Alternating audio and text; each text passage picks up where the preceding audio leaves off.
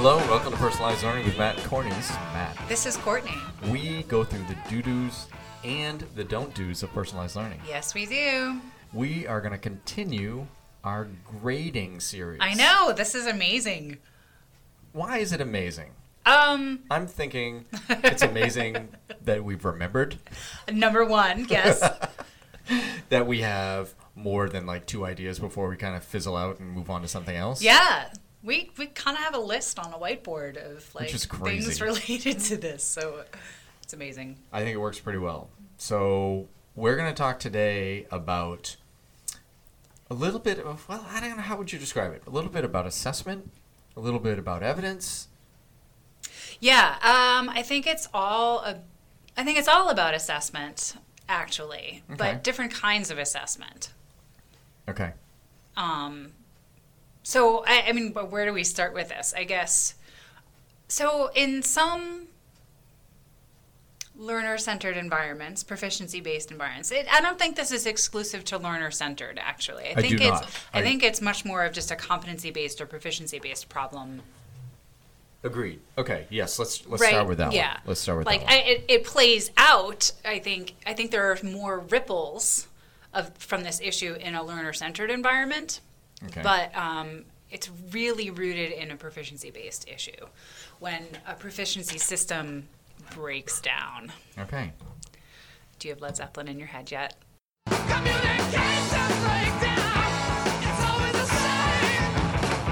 Since I just edited it in, yes. Fantastic. Okay. So hope we don't get sued, first of all. No, we just do the, So let's talk Anyway. a little bit about what proficiency is supposed to look like, I guess, right? That proficiency or competency is basically that if you have a progression of targets, Right. that once you've met a target, you get to move on. Yeah, That's pretty straightforward. it is very straightforward. Of course, the details get a little Right. wonky, and that's where you have that breakdown a little bit, Yeah, right? yeah. Okay, so let's talk about that, why that breaks down a little bit. Other than that, I think that's a great way to start, is like, clearly, once a kid knows something, They have it. they have it, and you get to move on. You get to move on. That's- right. and we right. know I that- don't think anyone can argue with that. No, and I think once you get to the next step of kids being able to learn at their own paces, learn Right. at their own times, we all know that that's just a fact.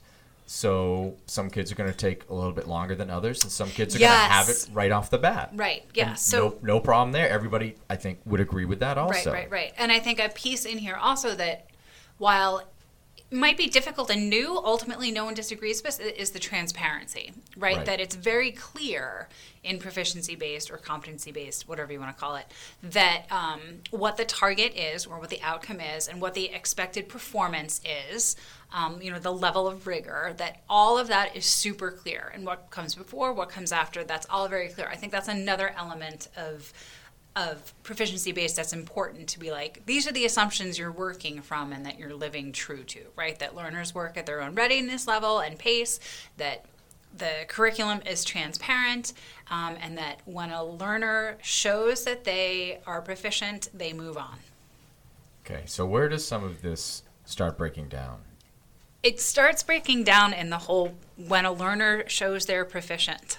Yes. And then they get to move on. That's Okay. where we see, or I see, can't speak for you, but that's where I see a lot of breakdown, a lot of confusion, a lot of things happening. So here's some of the breakdowns. Okay. We call them magic threes in my district. Okay. So What does that mean? it was in my district, a score of 3 on a 4-point scale. Go back and listen to past episodes. It means proficient, has the complex knowledge or understanding required to show proficiency for a specific purpose. Okay. Okay, that's what it means. Okay. But sometimes learners get 3s when they don't really have 3s. Okay, so let's talk about why that is sometimes. So Sometimes, yeah. one of the things I can think about is that the rest of the class has kind of moved on, and the teacher doesn't want to let that kid fall behind. Yep. And form another group. I mean, it's a Yeah. little bit more work. Right. This is during the year. Yeah. So they just, well, there's there's some evidence and it's close enough and they've been working real hard. Close enough, they've been working real hard. Let's just move them on with everybody else, and they'll catch up if they need to. Right. So the other one that I see a lot is at the end of the year. Yeah. Right? It's about to be summer break, or it's the end of a reporting period. Right. And I don't want to hold that kid back, so I'll just give them the 3. I'll just give them the 3. Yeah, so it's like they're so close, I'll just give it to them. Or they've been really trying hard. Yeah, so like this they've been really trying hard thing. Mm-hmm. So we can't, if you're operating in a proficiency-based system or a standards-based system, anything where measurement is being compared to a specific criteria or criterion, you can't bring any inferences about ability, performance, effort into the assessment. So here's where, we talk about, I'm not sure which way to go with all this, but let's stay there for a minute. Okay. That you have to stay, a phrase that I've used in the past that some people might be familiar with, depending on what kind of organizations you work with, is stay within the 4 corners of the text. Okay. Basically what that means is you use what is there. So I think about this when I'm scoring writing. This is a really concrete example of stay within the 4 corners of the text. When we're scoring writing and putting them on levels in the progression, essentially deciding how much evidence is here to show proficiency, right? Which level are they showing proficient at? So you talk about, just to interrupt a little bit, when you're talking about scoring writing, it's with others. With others. At this point. So there's more than just you scoring. You're actually scoring it with others at this point. Right. Well, either way, I know where you're going on this. Yeah. Well, either way, actually. But yeah, you should be having a discussion. Like you should be doing some calibrating. And so let's talk about it as if we're in a situation where 5 of us are looking at one piece of writing, trying to calibrate. Right. So if you stay within the 4 corners of the text, that means you are only looking at what is there, and you're not saying things like, "Oh, well, I think they meant this," or they talk. I can see what they're doing. I can see what they're doing. Right. Yeah. No, none of that. No inferences whatsoever. Right. You're just looking at the evidence that is there and I've using that. I've also heard in some of these type of groups, some of the teachers saying, well, I know this kid. Yes. And for this kid. No. It's, I know what they were trying to do here. Right. And they've done it elsewhere. Right. So I'm just going to give it to him. Nope. And I'm like, no, you can't do that. You can't. And so, I like the 4 corners of the page analogy a lot, because that's the evidence that you have. Right. And I say, I don't know this kid. Right. As an outsider, I'm helping score here. Right. But I don't know the kid. I don't see what they were doing. I don't know the background of them. But this is the evidence they provided. Right. And I can't infer anything else from it. No, you can't. No, and honestly, this sounds cold, and I think this is where a lot of educators who are very nurturing, loving people have a hard time with this, being really honest about where a learner is, what their evidence is showing that they can do, and what they are doing. None of that other stuff matters. It doesn't matter how hard they worked. It doesn't matter how quickly or how slow it was. It doesn't matter if this kid has shown it to you 4 other times. When you're looking at an individual piece of evidence, and by evidence, we can talk a lot about what evidence is, but in this case, we're talking about like a writing sample. You can only use what is there. So when you're looking at individual pieces of evidence, so there's honesty in a few different ways here in proficiency. There's honesty about individual pieces of evidence, and then there's also honesty about kind of like their overall performance. We'll get to that. Yeah, we'll get to that in a moment. But this kind of honesty really requires you to be really honest and kind of cold and a little bit black and white about, is the evidence there or not? Is there enough evidence there or not? For this particular writing sample or this particular speech or this particular whatever, to show what I needed them to show. So one of the things you mentioned before was that the effort doesn't count. No. All of the attitude doesn't count. Nope. And when you say that, it does count, but not for this individual target. Right, that's what I mean. It does doesn't count for the in target. some of the other things, like whether Sure. it's guiding principles or 21st Absolutely. century skills or whatever way you want to do it. Right. Those count for that thing, and that's worth a lot. Yeah. But for the academic target that you're trying to score, that stuff's irrelevant. Right. It's just like, so if I asked kids to make a comic strip, illustrating mitosis, and one kid gives me like, black and white sketch drawings, but nails it and it's funny and like, makes a lot of sense and really explains it well. And then another kid gives me this like highly graphic produced comic strip, but doesn't actually get mitosis right. Who gets the proficient? The stick drawings. Like, that stuff doesn't matter. Right. It's the knowledge and the skills. So let's talk about the other one. Oh. The other one when we talk about preponderance of evidence. Yeah, so this is the whole idea of when do they get to move on, right? So, And in my district, and I think in yours also, Yeah. it's when it's up to the teacher. Yeah. So a program doesn't do this. Nope. It's teacher driven. That Yeah. the teacher decides when they have a preponderance, they get to move on. right, Which I think is the right way to do it. Right. Obviously, since I work in that district and you work in that type of district, so I do. yeah, and that No, I gives agree with that that, gives the 100%. teacher the idea, and it's not as cold as like a program that averages stuff together or Right. trends it or anything. It's Right. like a teacher can look at this preponderance of evidence and see. So what does preponderance of evidence mean? That is the question, right? So Yeah. and here's where one of the other breakdowns that I see the most Yes. is when I'm looking at our tracking system, and we're looking at one piece of evidence has a proficient score on it, and the teacher says that's enough because I know all the work that they've done in the meantime to get there. Right. I'm like, well, you're looking at one piece of evidence. I mean, how would a parent see that? Is like, okay, that's one test or assessment or project or whatever it is. Where's the rest of it? Right. What else have they been doing? And my argument with this is, anytime that a teacher gives a test, it is not going to be reliable. Because, think of it this way. Okay. And let's think of it like the old system, the 0 to 100 system. Yeah. First of all, okay, I'm a math teacher. I'm giving a test. Kid gets an 80, and another kid gets a 90. Right. Okay, but what I've seen before is that those kids are basically equivalent. Okay. Okay, if I gave the exact same test the next day, would the kids get the same grade? We don't know. I know.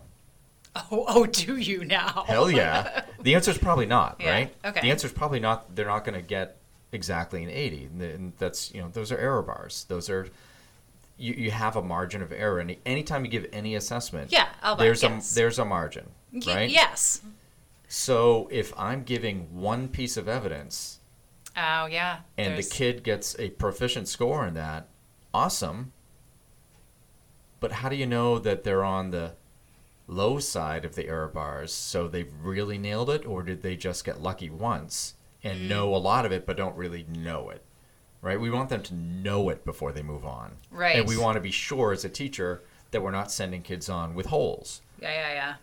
right? Yeah, So, that makes a lot of sense. Yeah, I don't think I don't think most people, most teachers, most parents think about it from that statistical No, absolutely lens. not. Absolutely not. But it's an important lens And, to bring in. the thing is, teachers aren't supposed to give reliable assessments every single time. No. We're not trained for that sort of No, thing. no. And it's really difficult to do that. Right. It's really, really difficult to give a reliable test once and say, yes, this is exactly where a kid is. Right. We know that's not true. But if we gather enough evidence over time that proficiency keeps happening over and over, those error bars get really tight, as it were, and you can kind of pinpoint where kids are if they've nailed something or not, or if they're still at the foundational level and need some more work. Or, going the other way, if they've got enough to go up to the 4. Right. Which, if you heard our last episode, we don't really believe in 4s. I know. We But don't. Go back They're and there. listen. Hey, Go back and listen. It's fine. Yeah. But I don't think you can do it with one piece of assessment. And if I'm looking at a score trying to help teachers trying to figure out if a kid is proficient or not, which does happen every so often, if there's enough evidence there, you can kind of talk about it and say, okay, well, over time, what has the trend been? What have you seen? But you have to have pieces of evidence. You can't have just one piece. Right. I like what you just said, trend. Yeah. Trend. Okay. And so I think what I'm thinking about in my head when I'm hearing you say this is like that I think people are still struggling with the difference between formative and summative assessment. And I didn't even really want to say those two words because I firmly believe in the classroom setting, in the school building setting, it's all formative. Yeah, I agree. The only summative tests that are happening are those state tests. Maybe the NUIA. I'm not even convinced that's I would summative. say no to that. Yeah. So for a long time, people kind of came. I don't really understand totally where this came from, but we were talking a lot about how like, oh, well, the end of unit test, like that's the summative test and blah, blah, blah. In a proficiency-based system, that all goes away. No, it's all formative. And so I think people are really hesitant to use things like classroom observation notes, notes from a conference, rough drafts, journal work, chicken scratch as they're practicing things. I think people for some reason are hesitant to use that as evidence. But if you use that stuff as evidence over time, right, in addition with things like the final product or the published piece or whatever, then you do have enough evidence to make a judgment. So like when I hear you say teachers saying things like, oh, well, I saw it all along. Fantastic if you saw it all along. You need documentation. Yep. And that's what the conversation turns to. Right. Which turns into a conversation about that's a lot of work. And my response is, well, yeah, but that's what kids are showing you.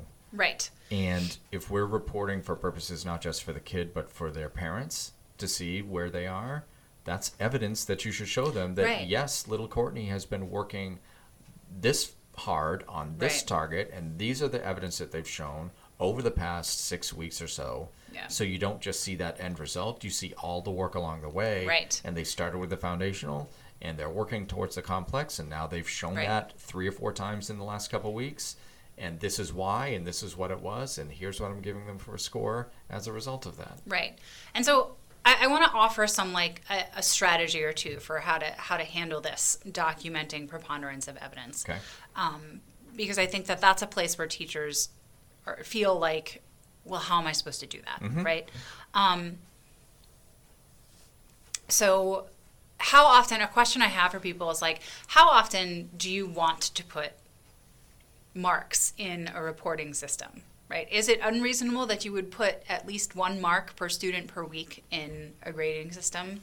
I don't think it is. I don't think so either. I think some people might initially say that's a lot. I don't know why they would, but some people might. And then I also think if they actually sat down and thought about the kinds of tasks and assignments they're making their learners do just to generate scores for the grade book, they'd see that they're already doing it. So the argument here is just switch this. So instead of giving out like worksheets or tasks, right, aimed at collecting specific types of evidence, or right, instead flip it so that you're just worrying about the target. And every week there's something that goes in that just says evidence. Evidence A, evidence B, evidence C, it doesn't matter. And then every week you put something there. And you can note, like, was this an observation? Was this a worksheet? Was this a conversation? So then over time, you have that record of evidence to look at. And that's when you can look at the trend. And that's when you can say, do I have the preponderance of evidence? Do I have, I don't want to use the word enough. Do I have the right do I have convincing evidence that this learner is meeting this particular target? Convincing evidence, right? Because totally agree. Like you said, it depends. It depends on the student. It depends on the target. There are some targets out there where you really maybe only need to do it once in order to show that you've got it. Yeah, I would say that's absolutely true. Yeah. But every target's different. Every target is different. So you just yeah. have to... and every learner's different. You have to put that all together. Yeah, when you making have a to decision. be right. It really makes me think of. I know we've talked about this before on the podcast, and people are probably like, "Oh, shut up about it, Courtney." But the parachute task, the parachute grading from Ken O'Connor's How to Grade for Learning. It's this. It's so like, the class, you have a graph with a class with all their different scores, and they had to pack a parachute like, I want to say 6 different times over the course of the class, and then it shows you like the traditional grades or whatever, and you can see the clear trend line, right? And the kid that gets better, or the student, we don't know if it's a kid, but there's a student who gets better every single time, fails the class. Anyway, I mean, that's a totally different thing. But, like, if you took off those regular letter grades and just looked at those trends over time towards the target of being skilled at packing a parachute, it's very clear who meets and who doesn't. And it's not one time. Okay. All right. Anyway, so, yeah, I think I want to back up a little bit and just kind of reiterate that what we've been talking about is the difference between scoring one piece of evidence and scoring or looking at a large set of evidence in order to score a target. Mm-hmm. Because I think that's something else that gets lost and adds to the breakdown of proficiency systems. Agreed. When people think that one piece of evidence equals the target. So if you still have questions or comments, please let us know at PLearnMC on Twitter, on our Facebook page, where we posted that cool grading video. Yeah. That was cool. It was cool. Yeah, thank you for doing that. And let us know your feedback on these particular questions. Excellent. So, anything we want to share about things that are coming up? Yes, we do. We are keynoting at a conference in Nebraska coming up in about 2.5 weeks or so. Holy moly, 2.5 weeks. So that is the Nebraska Digital Learning Association. We'll be in Lincoln on the 14th of February. Yes. Excellent. Yes. So we've got some more exciting news coming out fairly soon that we'll share with you. But again, let us know your feedback. We'd be happy to talk to you any way we possibly can. Right on. All right. We'll talk next time.